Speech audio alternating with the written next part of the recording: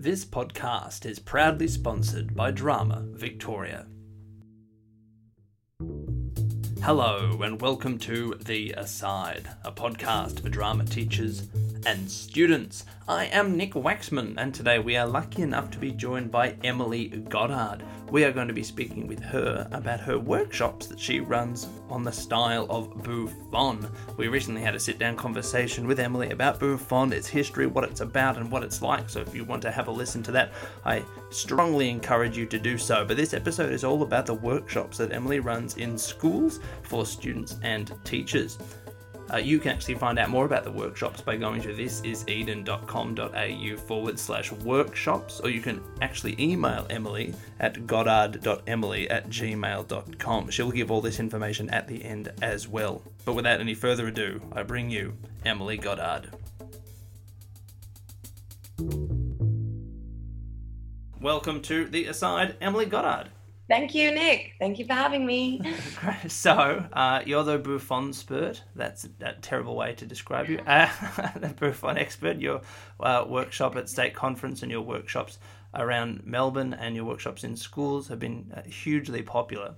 I think your name is everywhere in Victorian drama circles, at least at the moment. Your VCU playlisted show, like I said, your workshops. So, if people want to engage with you and engage with Bouffon, what are the kind of things that you offer or are offered? The workshops I run at schools range from 90 minutes to a full day. And we start with the kind of basic elements that I learnt at Goddard, which are all based on leisure and the importance of pleasure and having a game when we're performing. So we really look at how we can remind ourselves of what it was like when we used to play as kids and when we used to play make-believe as children, and that feeling of fun and lightness that unlocks the imagination. So we play a lot with that. We play a lot with discovering or kind of rediscovering that feeling, and then playing with our fellow actors. So we do a lot of work together in partners and then in groups, looking at the importance of complicity and connecting with each other on stage. And then we start looking at the relationship with the audience, and then we go into Bouffon. Once we've established that sense of play, which you do so beautifully, I've been lucky enough to be part of one of your workshops. Once you establish that sense of play, we then get into perhaps the meat of Bouffon. What do we do next? So then we talk about where Bouffon originated and the kind of essence of Bouffon, which is a style of grotesque mockery.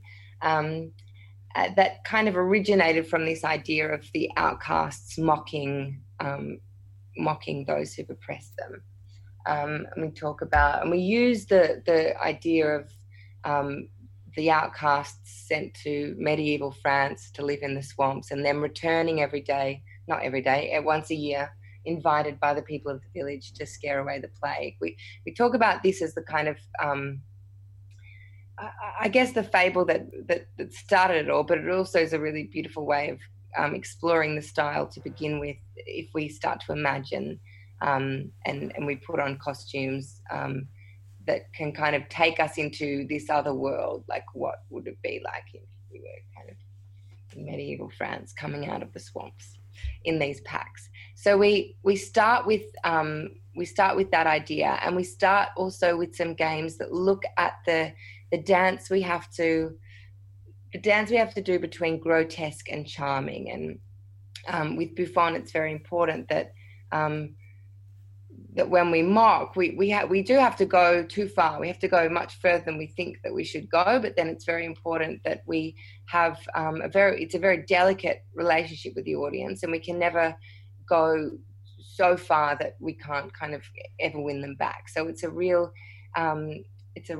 sort of exercise in grotesquerie and then sincerity and charm. So we play with that idea through a bunch of different games and exercises. And then we also look at ways that Bouffon can Bouffon can escalate, so the mockeries can grow, and what is this idea of going too far? What does it feel like, and how far do we have to go for Bouffon to come alive in its size? So we kind of play with all those things, and it's a lot of fun. And then we often talk about, in terms of contemporary society and the world today, what we want to mock, and the power of performance, the power of Bouffon to really satirize and expose and bring down the I want to swear here, but I can't. Oh, you can swear. Oh, can I bring down the bastards? Yeah. So we talk about what sparks rage for us, and it could be big political issues. It could be, big things affecting the world, but it could also be things that happen in our everyday life, and the people that kind of make us angry in a daily way, I guess, and what they represent to the world, and what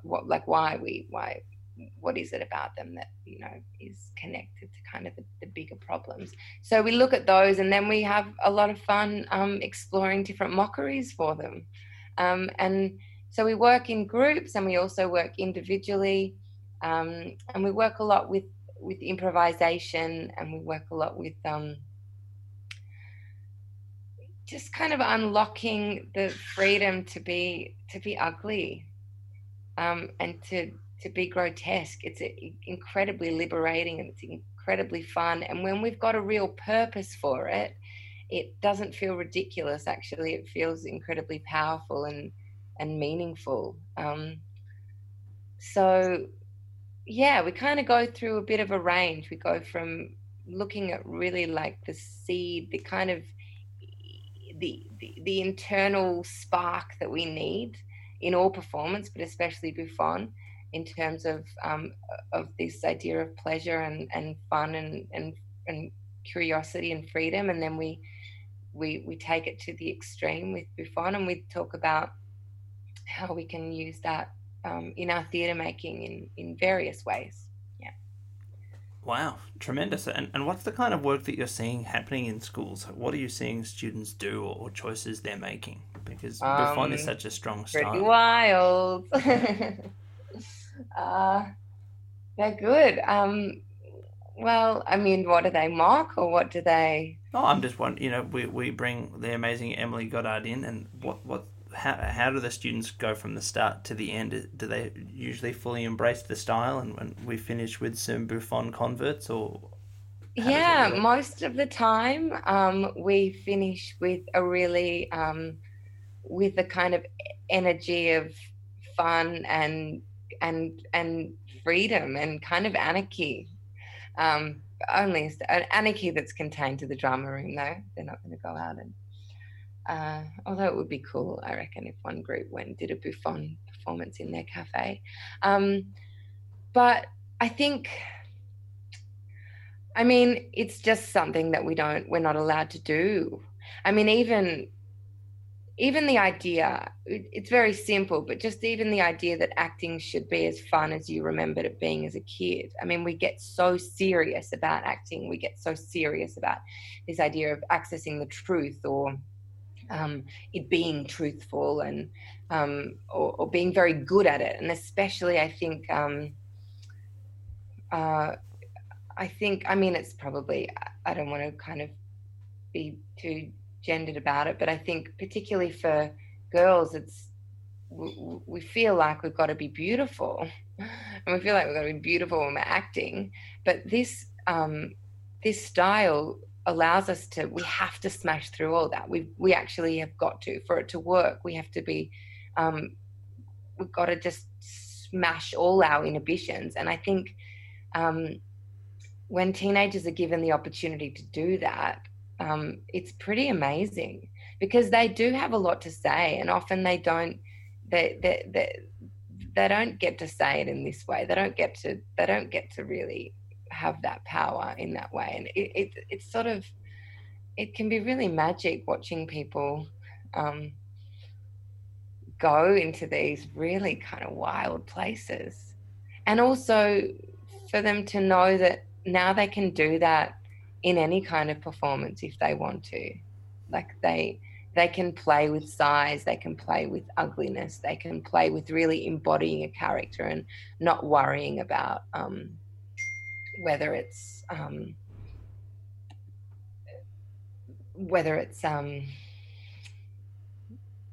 beautiful, I suppose. And the funny thing is that actually when people find this freedom, they are really beautiful to watch, even if they're doing something that's tremendously ugly. They are never the ones that look ugly, because what they're doing is mocking something that is very ugly. So the audience just has a huge amount of joy watching it. And it's my experience from watching it in the piece as well, that the more you commit to it, the beauty comes out from the commitment to the style. Yeah, and then the audience really goes with that, don't they? It sort of becomes another thing. But particularly when teenagers are given the opportunity to kind of even explore what they want to mock, that can be really interesting.